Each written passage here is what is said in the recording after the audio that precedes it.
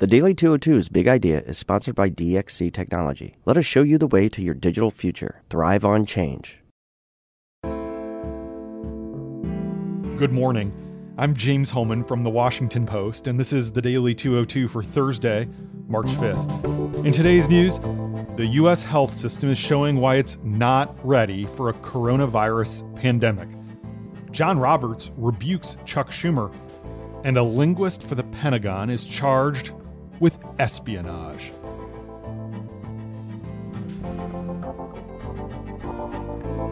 But first, the big idea. Mike Bloomberg dropped out of the presidential race yesterday and endorsed Joe Biden. Bernie Sanders, who lost 10 of the 14 state primaries to Biden on Super Tuesday, adopted a more aggressive tone with the former vice president. And Elizabeth Warren flew home to Boston to reassess her campaign, weighing whether to end her bid and allow liberals in the party to unite behind Sanders the way moderates have coalesced for Biden. Biden and Sanders are now preparing to catapult their candidacies into a new round of contests over the next 2 Tuesdays, when 10 more states will vote and award nearly 900 additional delegates, a stretch that could determine the winner. Voter turnout in several states was dramatically higher on Tuesday than in 2016, with Democratic voters motivated to choose a nominee who they hope can unseat President Trump. But Sanders, whose campaign has long argued that it was expanding the electorate with new younger voters, conceded that had not happened. For months, Sanders has had trouble taking a sharp line against Biden, jabbing occasionally at him as if they were in a fight on the Senate floor rather than a brawl for the Democratic nomination. But the future of his candidacy now depends on whether he can trigger a seismic shift in how Democratic voters perceive the former vice president. Sanders, who has been criticized for the bullying and vitriol that some of his supporters employ on social media, reiterated yesterday that he does not want the campaign to turn into a Trump-type effort, as he put it, with personal attacks. He said he wants to keep his focus on Biden's record, from the Iraq War to supporting NAFTA, and Sanders alleges trying to cut Social Security, something Biden denies. Warren and Sanders spoke by phone yesterday. Their top surrogates and allies have discussed ways for them to unite and push a common liberal agenda, with the expectation that Warren is likely to drop out of the race soon. The conversations, which are in an early phase, largely involve members of Congress who back Sanders, reaching out to those in Warren's camp to explore the prospect that Warren might endorse him. They're also appealing to Warren's supporters to switch allegiance to Sanders. Warren associates also had talks with the Biden camp yesterday about a potential endorsement of him when or if she drops out. There's no certainty she'll endorse Sanders or Biden. She backed Hillary Clinton 4 years ago over Bernie. But the talks reflect the growing pressure on the senator from Massachusetts to withdraw. Some of Warren's aides say privately that they had hoped she would stay in until the next Democratic debate on March 15th. Warren would likely be the only female candidate to qualify for that debate. The Democrats are going to raise the eligibility threshold to keep Tulsi Gabbard out. And her departure from the race would leave Democrats essentially deciding between two white men in their late 70s, after the party's last two presidential nominees were an African-American man and a white woman. Bloomberg's exit from the race concluded one of the most unusual campaigns in American political history. He's pledged to employ large field staffs in 6 swing states during the general election, even though he's no longer a candidate. The billionaire's data operation, called Hawkfish, will also continue operating to elect Democrats up and down the ballot. Bloomberg's aides, however, have not announced whether they will take out ads in the primary campaign to help Biden or whether Bloomberg campaign staffers in upcoming primary states will work to help Biden's nomination. Campaign finance rules generally give self-funded candidates significant leeway to spend money as they see fit, even if the funds go to other candidates. Bloomberg also has the option of renaming or rehiring his staff as part of a separate independent group to assist Biden. And that's the big idea. Here are 3 other headlines that should be on your radar. Number 1, the House yesterday passed an $8.3 billion emergency spending package to respond to the coronavirus as the U.S. death toll reached 11. The Senate could act on the measure as soon as today. Trump's expected to sign the legislation, which is more than triple the size of the White House's request from last week. The vote in the House was 415-2. The 2 said it was too much money. The political deal and Biden's wins on Super Tuesday pushed financial markets to surge on Wednesday. We'll see how they do today. The package that passed the House includes more than $3 billion for research and development on vaccines, therapeutics, and other treatments, as well as $2.2 billion for the CDC to support the response from federal, state, and local public health agencies for lab testing and infection control. The deal also includes close to $1 billion for medical supplies, healthcare preparedness, and community health centers. Also included is $1 billion in loan subsidies for small businesses.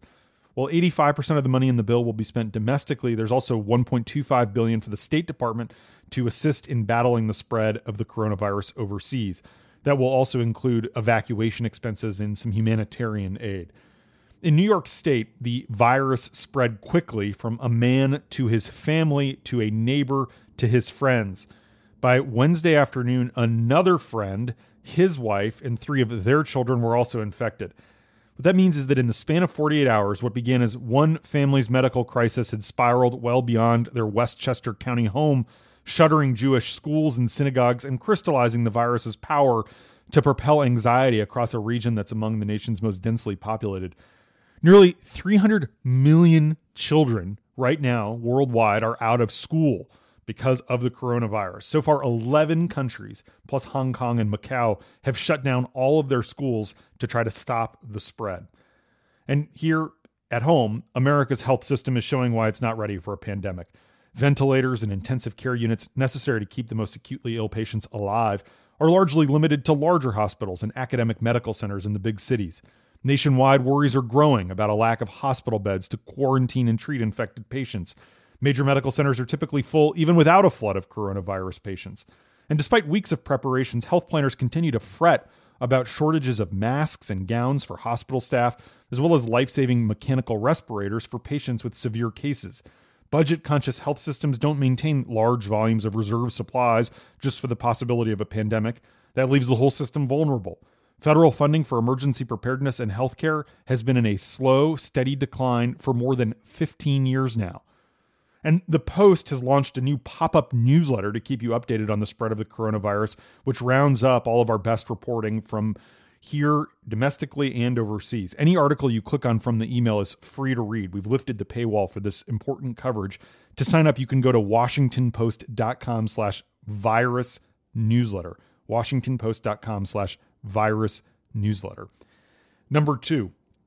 Chief Justice John Roberts issued a rare rebuke of a sitting member of Congress yesterday, chastising the Senate's top Democrat, Chuck Schumer, for saying at a rally outside the Supreme Court that Trump's 2 nominees, Neil Gorsuch and Brett Kavanaugh, would, quote, pay the price if they vote against abortion rights. Roberts said threatening statements of this sort from the highest levels of government are not only inappropriate, but dangerous. Schumer was speaking to abortion rights supporters as the Supreme Court heard oral arguments in an important abortion case from Louisiana. The GOP denounced Schumer and criticized the media for what they say is a lack of outrage.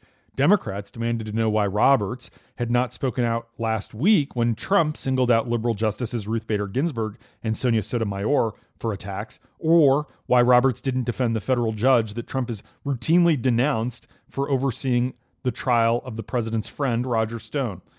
The episode underscores the partisan politics that have engulfed the fight over the judiciary, which is supposed to be the nonpartisan branch of government. With Roe v. Wade on the line, that Louisiana abortion case is probably going to end up coming down to Roberts. During oral arguments inside the chamber, the 4 liberals appeared convinced that the law at issue, which requires admitting privileges at nearby hospitals for abortion clinic doctors, is identical to one from Texas that the Supreme Court struck down 4 years ago when Anthony Kennedy was still on the court. That appeared to leave Roberts, now at the court's ideological center, holding the deciding 5th vote. As the case was being argued, he asked a variation of the same question to all 3 lawyers addressing the justices. Should the court undertake a fact-dependent state-by-state analysis when reviewing such restrictions? The question indicates that he felt he could distinguish Louisiana's law from the Texas statute.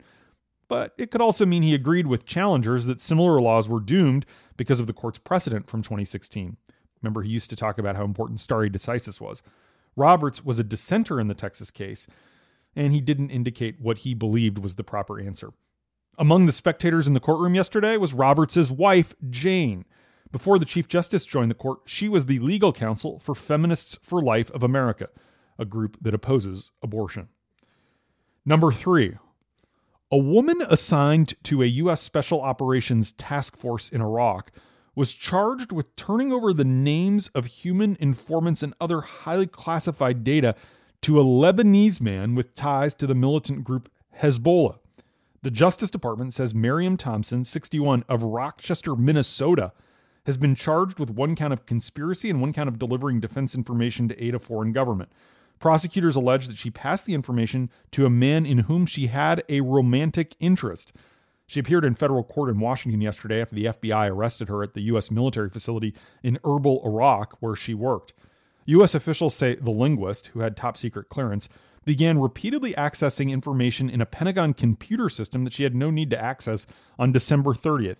She reached 57 files concerning 8 human intelligence sources, including names, photographs, personal identifying information, and background data, as well as cables sent back to Washington detailing information that they had provided.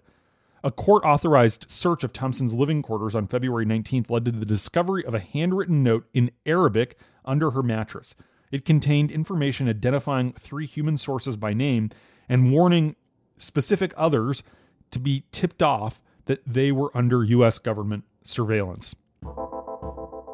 And that's the Daily 202 for Thursday, March 5th. Thanks for listening. I'm James Hellman. I'll talk to you tomorrow.